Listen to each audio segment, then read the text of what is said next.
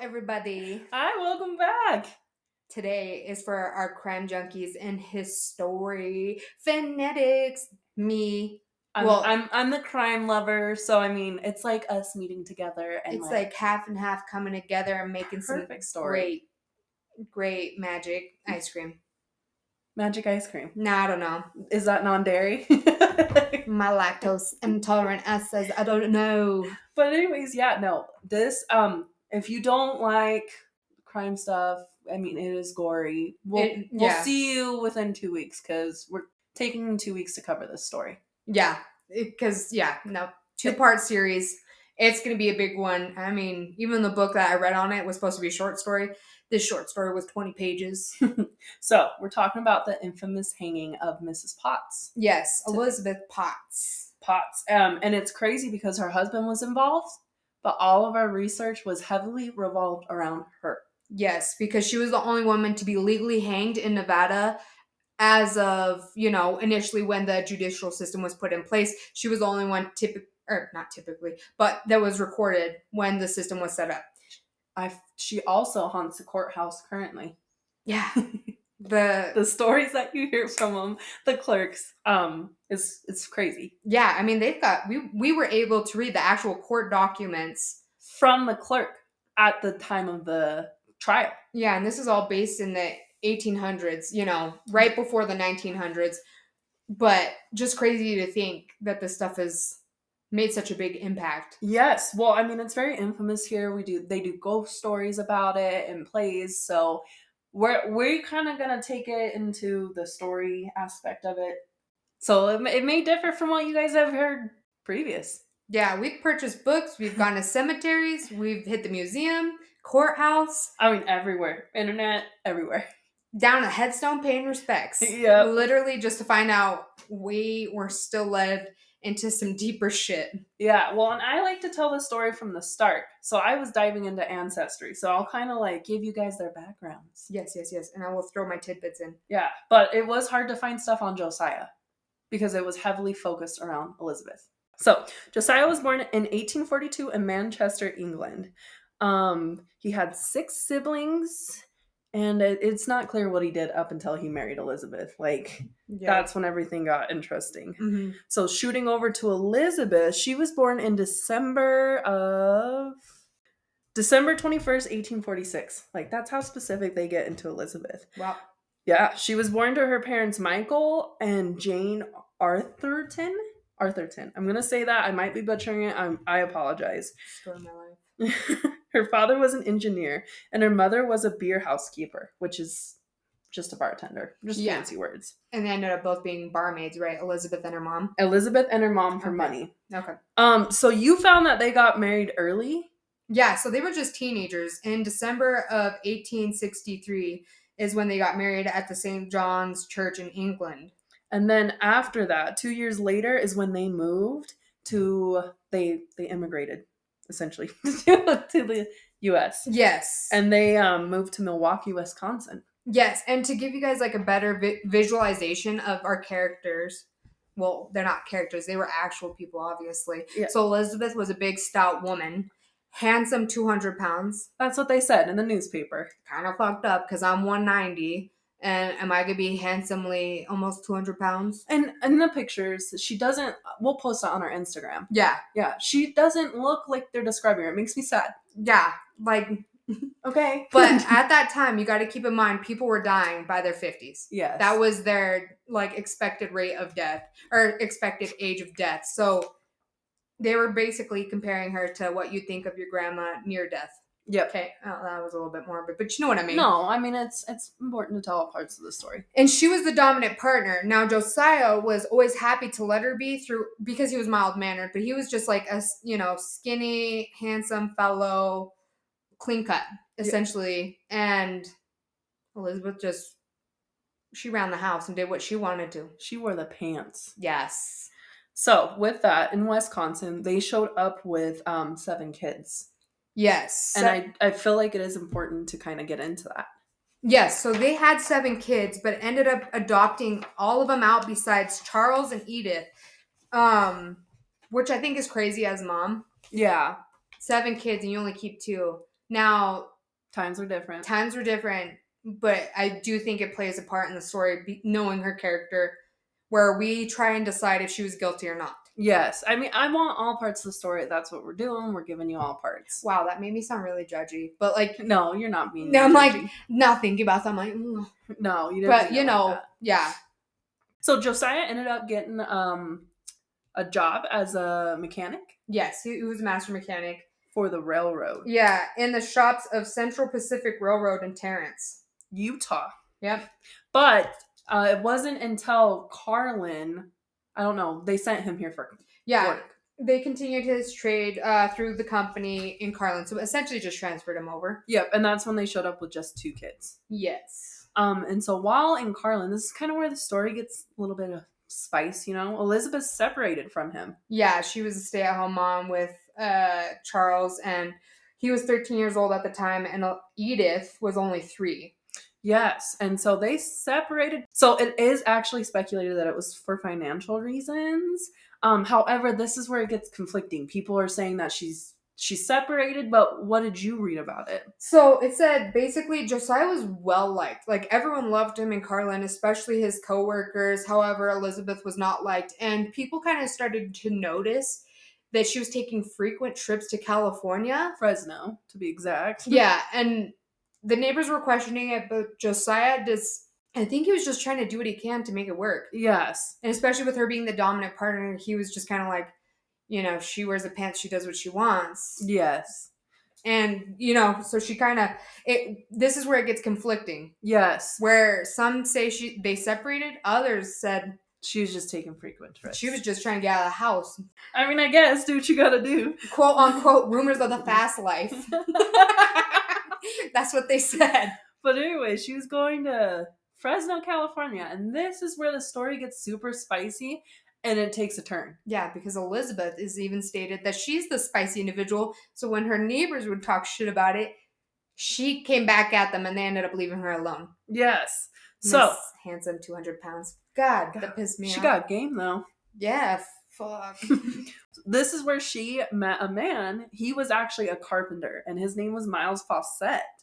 Miles was also from England, so I'm assuming, you know, hey, you from England? I'm from England. But you actually know how they met.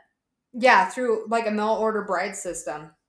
It's Miles Fawcett. He was 56 years old, Englishman, lonely motherfucker. So rich motherfucker. Yeah, 56 years old. Like, I think she was marrying him for money. See, and yes, because he was off. Yeah, he was well off. Definitely playing with time with his life. So, yeah, it ended in a bigamous marriage, and that was what was in the newspaper. Yeah, so he ended up working with a marriage broker in 1887, like Michaela said, in Fresno, California, and he paid $105 to get set up with Elizabeth. Yeah, insane. Notorious. But she was going under her maiden name. Yes, which was Elizabeth Arthurton. So she was 38 at the time, is what she stated, and she was a widow woman. Yes. Finesse in the system. But after that, later in the year, she decides, you know what, I need to be back in Carlin. Yep. 1887.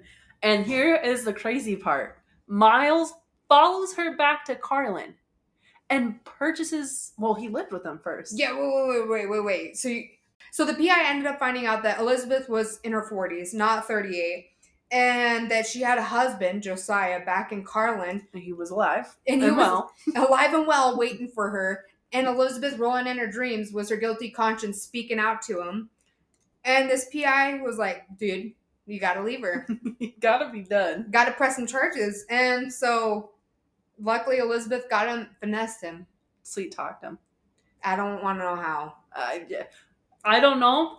I don't know what they do back there in the 1880s, but yeah, she got charges dropped, and she hauled ass to Carlin. And he followed. And he fucking followed her. That's so weird. And he lived with them for a little bit, and then bought a property close by. But keep this in mind. So in the mix of all this, Josiah had no fucking idea. Now, he took that shit to the grave. Keep in mind through this whole story, nobody knew that she had the second marriage. until like after death. Journalist brought it into the Yeah, from California, came through and was like, "Hey, she was also married yeah. to the guy that." Never mind, I won't go into it. Okay, sorry. Okay, yeah, but yeah. So after he had that house, he decided, I'm gonna stay in Carlin, and he went and got a ranch. Yeah, quote unquote, was so obsessed with her. It was like Mark Anthony with. Okay, yeah, Mark Anthony with Cleopatra. At first I thought I said that wrong, and I was like, you got perfume on your mind? Damn. Not that Mark Anthony though. No. Oh, I was like, where you going with this? I forgot they had the perfume.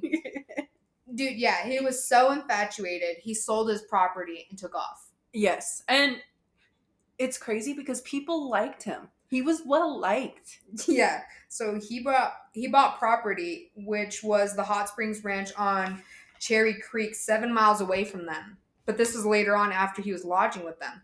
Yes, and here's the crazy part. He would go for meals and she would wash his clothes. Yeah, at least twice a week she'd do baked goods and wash his laundry. And he's like, bitch, if you don't do this, I'm gonna tell your man that you were my woman. Exactly like that. Literally, he threatened her. Yes. So she was scared. So of course she did what, of course she's like, just let him stay. Just let him stay. He's fine. Little did he know. Poor Josiah didn't even know. He's just rooting for the woman. Yeah. Or maybe not. Maybe he did. Maybe he did. Okay, go on. Sorry. So, the crazy part of our story, it starts January 1st, 1888. This is where things would go sour. You have the actual conversation of what he said. Yeah, so it was the worst storm of the season in Carlin. Deep snow. Keep in mind, they got horses, wagons. They're trucking it, okay? He went to go pay up some debt with J.R. Linebarger to pay him his $5 debt that he owed him. But when he paid him up, he pulled out over $100 in gold pieces. And J.R. was kind of like, whoa, that's a lot of money. Because that was a lot of money back then. Yes. But, essentially he followed up with, after this, I'm headed over to see Elizabeth and the Potts and get some money that they owed me. So this is where things get crazy because JR's like, you know what? I'll go with you. Let's go. We're going to have like a little New Year's shindig. Kind of. I think that they were like headed to go party, but we're like, we're going to stop by the Potts first, get our money, and maybe keep it coasting. But I don't know. This is where it's different times. Maybe they didn't party like New Year's back then. Maybe he was just collecting debt. But storm hit. He ended up staying with Mrs. Potts. And he actually told JR's, not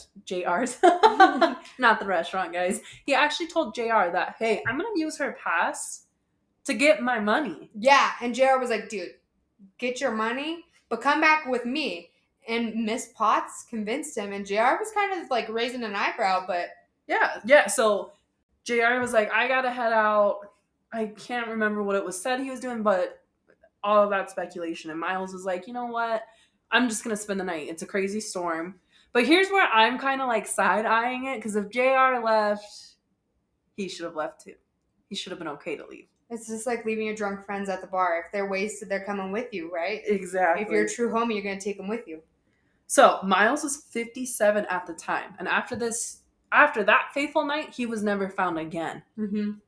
So this is where things get crazy. Yeah, so a couple days later, Linebarger asked Josiah Potts what happened to Fawcett because he hasn't seen him. And Potts told Fawcett that he was called back east, okay? So he was trying to skip town, essentially, on some land deal. And he just left suddenly, which JR was like, there's no way, because he had tools. And he told Josiah, well, he borrowed some tools, not like him to just take some tools and not bring them back. Yeah, well, because he was well-liked and had a good reputation. So then Potts then mentioned that he had some trouble with Fawcett because Fawcett was trying to hook up with the Potts little girl. Keep in mind, we mentioned Edith. Edith was 3 years old. Josiah accused Miles of raping Edith, and he caught wind of it and threatened him. And so that's why he skipped town. Yeah, and his story was like, he signed everything to me to pay for that debt. Yeah, it said Fawcett signed over all his property and left the country. And that's why he hopped town. And so JR was kind of like, oh. Weird. Linebarger didn't believe Fawcett and wouldn't leave without telling him that he had several business dealings still left over. So like I said, with the tools and a lot more that was going into play that he was supposed to finish up before he dipped out to a different country. So 2 days after that, Linebarger ended up getting in contact with Deputy Sheriff George McIntosh and tried to report this. And they went to the Fawcett's Ranch to kind of, clear air. Mm-hmm. And Fawcett wasn't there. The door was left open. Fawcett's clothes were hanging in the room as if he never left the country. The bed, stoves, dishes were all well there, and there was no notes or letters saying that he dipped out of town. Yes. So it kind of looked suspicious because Fawcett was gone at that point. Didn't they ask to see the deed too? Yes. So Linebarger turned over the bill of sale from the Potts, because the Potts did present it and say, hey, he signed over his shit. Here's his signature. Yeah. And he gave it over to Sheriff McIntosh, and somehow, it's gone. Later in the story, yeah, they're going to find out that it ended up getting lost. So this bill of sale was a huge thing to decide if they were guilty or not, but ended up getting lost somehow. But because they said that the sheriff had it and then he returned it to Linebarger. Yeah. And then at that point it just disappeared.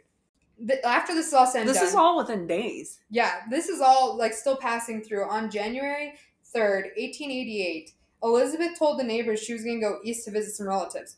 So Elizabeth ended up taking Edith and a few clothes and went to Elko, bought some clothes for Charlie, then spent the night at the Depot Hotel, which is crazy because... Do we know what that was at the time? I think that's the old Western Folklife Center. But let me look. Go ahead and look that up. But, and then boarded the next train they were supposed to take to Carlin, ended up just going straight through and took off to San Francisco again. So, dude, then they didn't return for 7 months. They just dipped out for 7 months.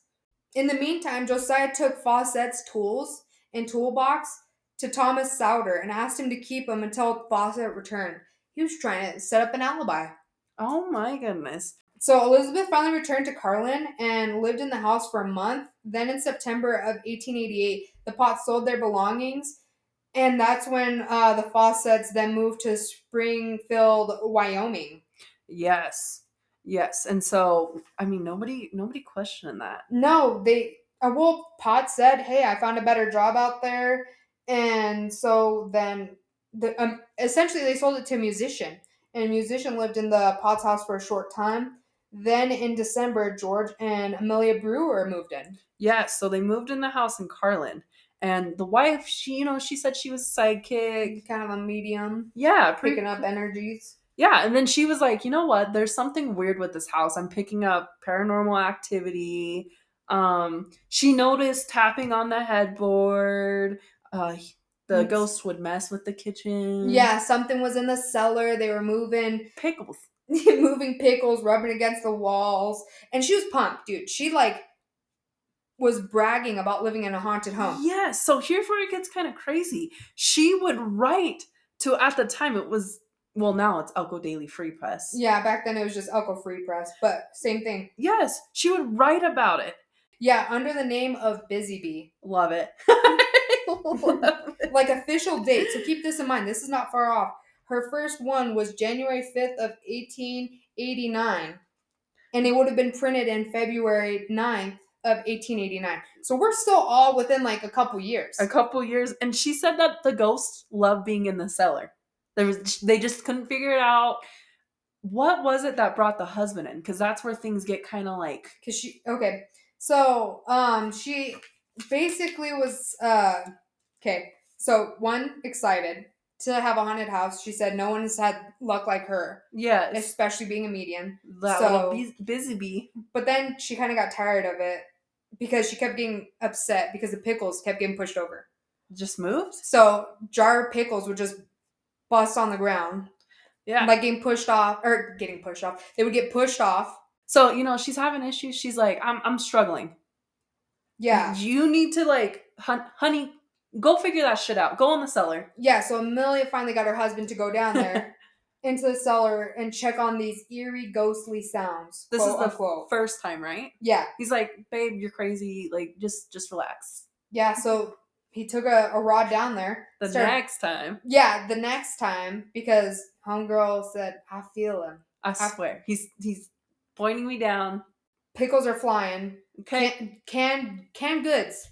Not the fucking pickles. Not the pickles. That's where I fucking put it down. That's it. That's it. No. So he goes down there with his nice little metal prod. Yep. And so when he's down there, he's poking and prodding, and he finds a soft spot where some shelves were freshly built. Sus. Very suspicious. Every little crime enthusiast knows something happened there. Something bad. Something happened. Okay, so he's poking and prodding. And something pops up. What looks like a turnip. Pulls it out. And you're gonna have to wait until next week. Yeah, we got a cliffhanger. I'm sorry. It's sorry. We had to reel it back in. Okay. You're hanging on a cliff. I'm sorry, but dude, don't you dig in either.